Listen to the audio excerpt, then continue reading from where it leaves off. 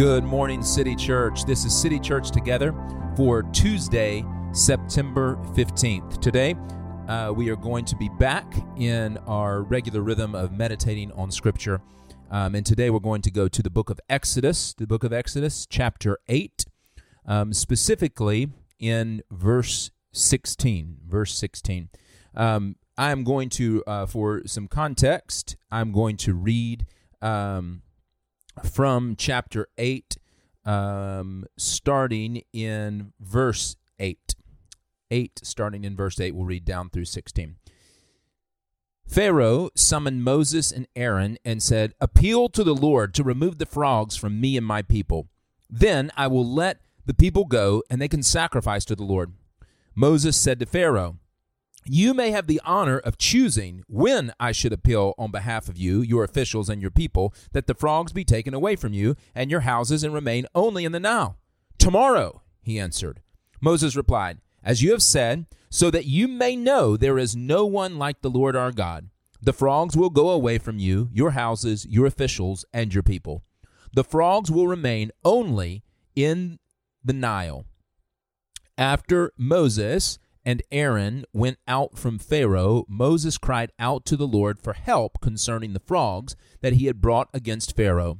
The Lord did as Moses had said, and the frogs in the houses, courtyards, and fields died.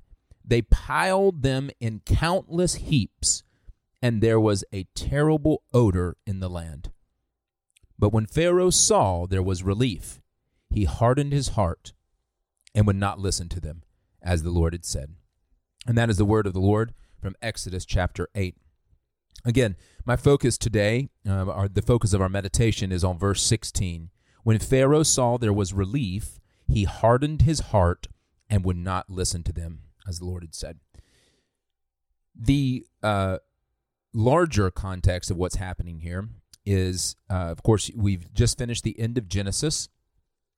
Genesis, where the last story is of Joseph, and Joseph saving his brothers and forgiving his brothers. So you have this very sort of Christ-like motif in Joseph. It is a man who, in the text, again, Joseph in real life surely sinned, but in the text, he is seen as a sinless individual, a kind of Christ figure, and he forgives his brothers, and he is lifted to a high position in Egypt, and exercises wisdom. And you have this phrase that is repeated often with Joseph's life at the end of Genesis that got Israel, if you remember Jacob's renaming, that got Israel to Egypt and all of the people that were promised to Abraham and then to Isaac and then to Jacob, who becomes Israel, and then the 12 tribes that come out of his sons.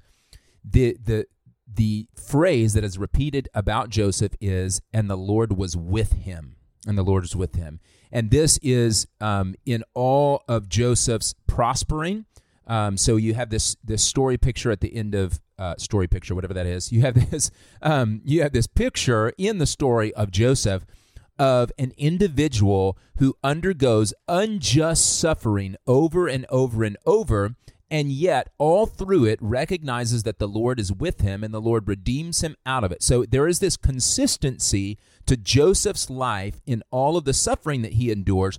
In fact, it's what Scripture would call sober-mindedness. When Joseph is to an elevated position, he recognizes that the Lord is with him. So when he is sort of king over Potiphar's household and then second in command of all Egypt, and when he is also wrongly accused of rape and thrown in prison, when his brothers abandon him into the pit and sell him into slavery, in all these positions, in all of these times, it's still the Lord was with Joseph. The Lord was with Joseph. So no matter high or low, you have Joseph remaining steady. So that's the picture of the person that we end Genesis with. And then when we get to Exodus, we start with the first, we start with this phrase. If you look in Exodus chapter 1, in verse 8, says, "A new king who did not know about Joseph came to power in Egypt. And he said to his people, 'Look, the Israelite people are more numerous and powerful than we are. Let's deal shrewdly with them, otherwise they will multiply further when war breaks out, and they will join our enemies and fight against us.'" So this is the Pharaoh the Pharaoh in Scripture is the first sort of representative of evil that we have since Genesis chapter 3, since the serpent. So there's a pattern in the Pentateuch, or the first 5 books of the Bible.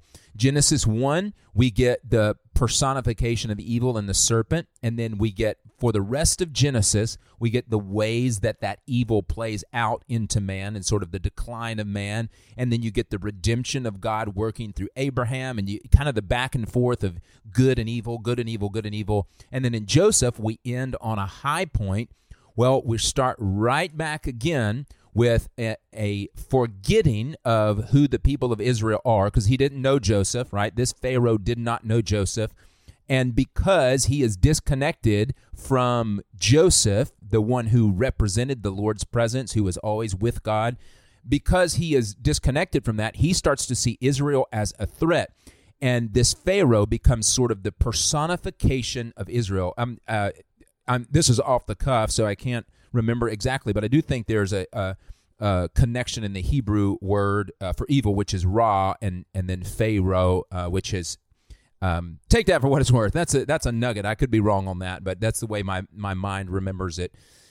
Anyway, so we get this Pharaoh. Of course, he enslaves Israel. God calls Moses up to deliver Israel with his brother Aaron. And then we get these plagues that God delivers because he brings a message through Moses, says, "Let my people go." All right. That's in a musical somewhere. I don't know if that's the one Charlton Heston's in or not, but again, that's the way my brain remembers it. So you get the "let my people go, let my people go, let my people go." And this is the second plague, which is a plague of frogs. And I just want you to notice the Pharaoh in verse 16. And I want you to notice the juxtaposition with the sort of opposite end here of who Joseph was at the end of Genesis with who this Pharaoh is. So Joseph, who is in second in command of all of Egypt, saved Egypt, was that non-anxious presence, was that picture of the Lord is with me, whether I'm in the pit or whether I'm in an exalted position. Joseph, who used his position to forgive his brothers. Joseph, he used his position to feed all of those who did not have with the wisdom that God gave him. And now you have Pharaoh, who sees all of the people who don't have as a threat, right? Israel's here to take something from me. Joseph into Genesis with I'm here to overflow and give. And this personification of evil in the Pharaoh says, these Israelites are going to take from us. And therefore, we must protect ourselves. We must exercise power over them. We must oppress them. We must enslave them. And here comes God, listening to the cries of the oppressed people of Israel. God enters, and these plagues are a way not of hurting Pharaoh, not of killing Pharaoh, or the people of Egypt. These plagues are a way of waking Pharaoh up. Waking Pharaoh up. So the question now that we're asking is, how will Pharaoh handle adversity compared to the way Joseph handled adversity?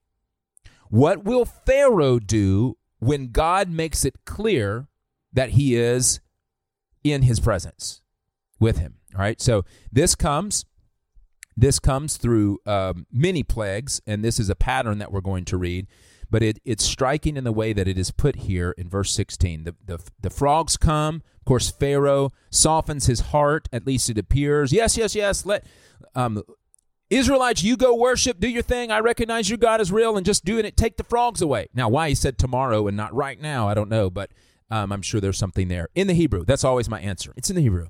All right, but take the frogs away. When do you want? Moses says, when do you want it? And he says, tomorrow. All right, great, tomorrow. So the Lord does exactly what he tells Moses to tell Pharaoh that he's going to do. That all happens. And then in verse 16, when Pharaoh saw there was relief, he hardened his heart and would not listen to them. Think of the stark contrast between Pharaoh here, who, at least on the surface, softens his heart towards the will of God when he is facing difficulty in these plagues. Yet as soon as he is returned to his sort of normal state of being, which is a position of great power and laud, As soon as he has, as the scripture says here, relief, he hardens his heart. It's the opposite of Joseph. Joseph's heart was the same. It was steady and steadfast. It was always sort of soft and supple in the hands of God. His ground, the fallow ground of his heart was always broken up and ready to be cultivated. And you see that in the way that he forgave his brother, in the way that even when he was in position of power, he was overflowing. He was giving, not holding for himself. But here's Pharaoh, who, when difficulty comes against him, all he is interested in is the relief. Okay, God, please. Yes. Do whatever you want to do. Whatever. Just give me relief. And then when he gets the relief, story changes. Oh, your God can't possibly be more powerful than my God. Your God cannot possibly satisfy the needs of Pharaoh, because Pharaoh, I myself am a God, like is sort of the way they looked at the Pharaoh. So here is what I want you to notice. One is that Joseph, of course, was a picture of the coming Christ. Joseph was a Christ figure. Pharaoh is a picture of the snake in the garden, the embodiment of evil from Genesis 3. And now in our moment of meditation today, I want you to ask, God, who do I embody? Who do I show off as it concerns adversity in my life? Am I a picture of the Christ that has come and sacrificed and died and given up his rights and laid down, limited himself, suffered in our place, resurrected to new life, overflowed the goodness of our Trinitarian God, living in perfect communion, needing nothing and yet overflowing to people that he loves and whom he has put his joy? Do you reflect that in the way that you handle adversity? Or do you reflect the embodiment of evil in Pharaoh? Okay, God, okay, I'll do whatever you want. I'll do whatever you want. Just take this suffering away. And then God removes that from you. And it's back to, living a life that says, okay, God, you might be there, but you're not really concerned with my everyday life. Or, things are back to normal. Things are back to normal. Now I get to call the shots again. There is one that shows the goodness of God, and there is one that shows the evil of the accuser, the Satan, the devil. Which one do you show off? If you're anything like me, it's probably both. I had a lot of things go wrong this weekend. I had a TV break, and I had a plumbing issue, and as I was hanging a TV, yelling at my wife and kids, what are you doing? Somebody come help me with this. I mean, it's like that. One, to think of any of that as adversity is ridiculous. Two, think of the way that I can lose my stuff sometimes just because I'm inconvenienced can be pretty ugly. And so if you're anything like me, there's probably a mix of both. But what we want to ask God to do is, one, to be gracious with us today and to remind us that it is Christ. It is Christ who Joseph prefigured, who sacrificed his own position, who went into the well for us, who went into the dungeon for us, who was wrongly convicted of a crime that was our own, and resurrected, not to show us up, but to overflow to us. Our restoration to God being his joy. Like that's what we have to remember first, or you'll beat yourself up about looking like Pharaoh, looking like the snake, looking like evil. And then we want his kindness toward us, his grace toward us, to move us, to transform us by his Spirit to be a Joseph rather than a Pharaoh. You won't do that by willpower. You won't do that by deciding to be better.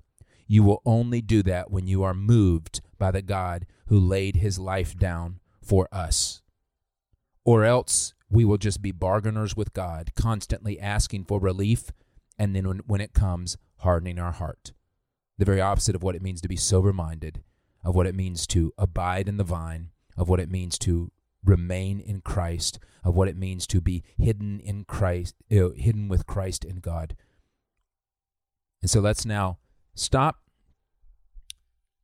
and meditate and then pray.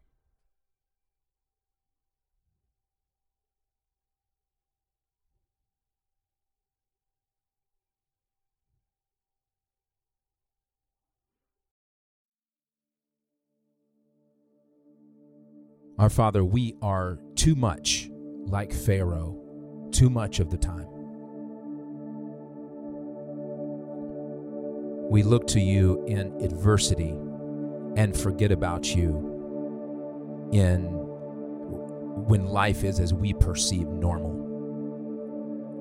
Certainly COVID can be an exposure of that. But Father, we long for you to transform us into the image of your Son, the one that was prefigured in Joseph and the one that we thankfully get to see clearly now in the display of your love on a cross for us. Father, for City Church, for the people that are listening right now, will you transform us into those people? Will you give us a vision to see you on the cross and to see you resurrected, overflowing to us, so that we can honor and glorify you by overflowing to our neighbors? Make us like Joseph by your Holy Spirit as we repent of all of our Pharaoh. In the name of the Father, and the Son, and the Holy Spirit. Amen. City Church, go and multiply the gospel.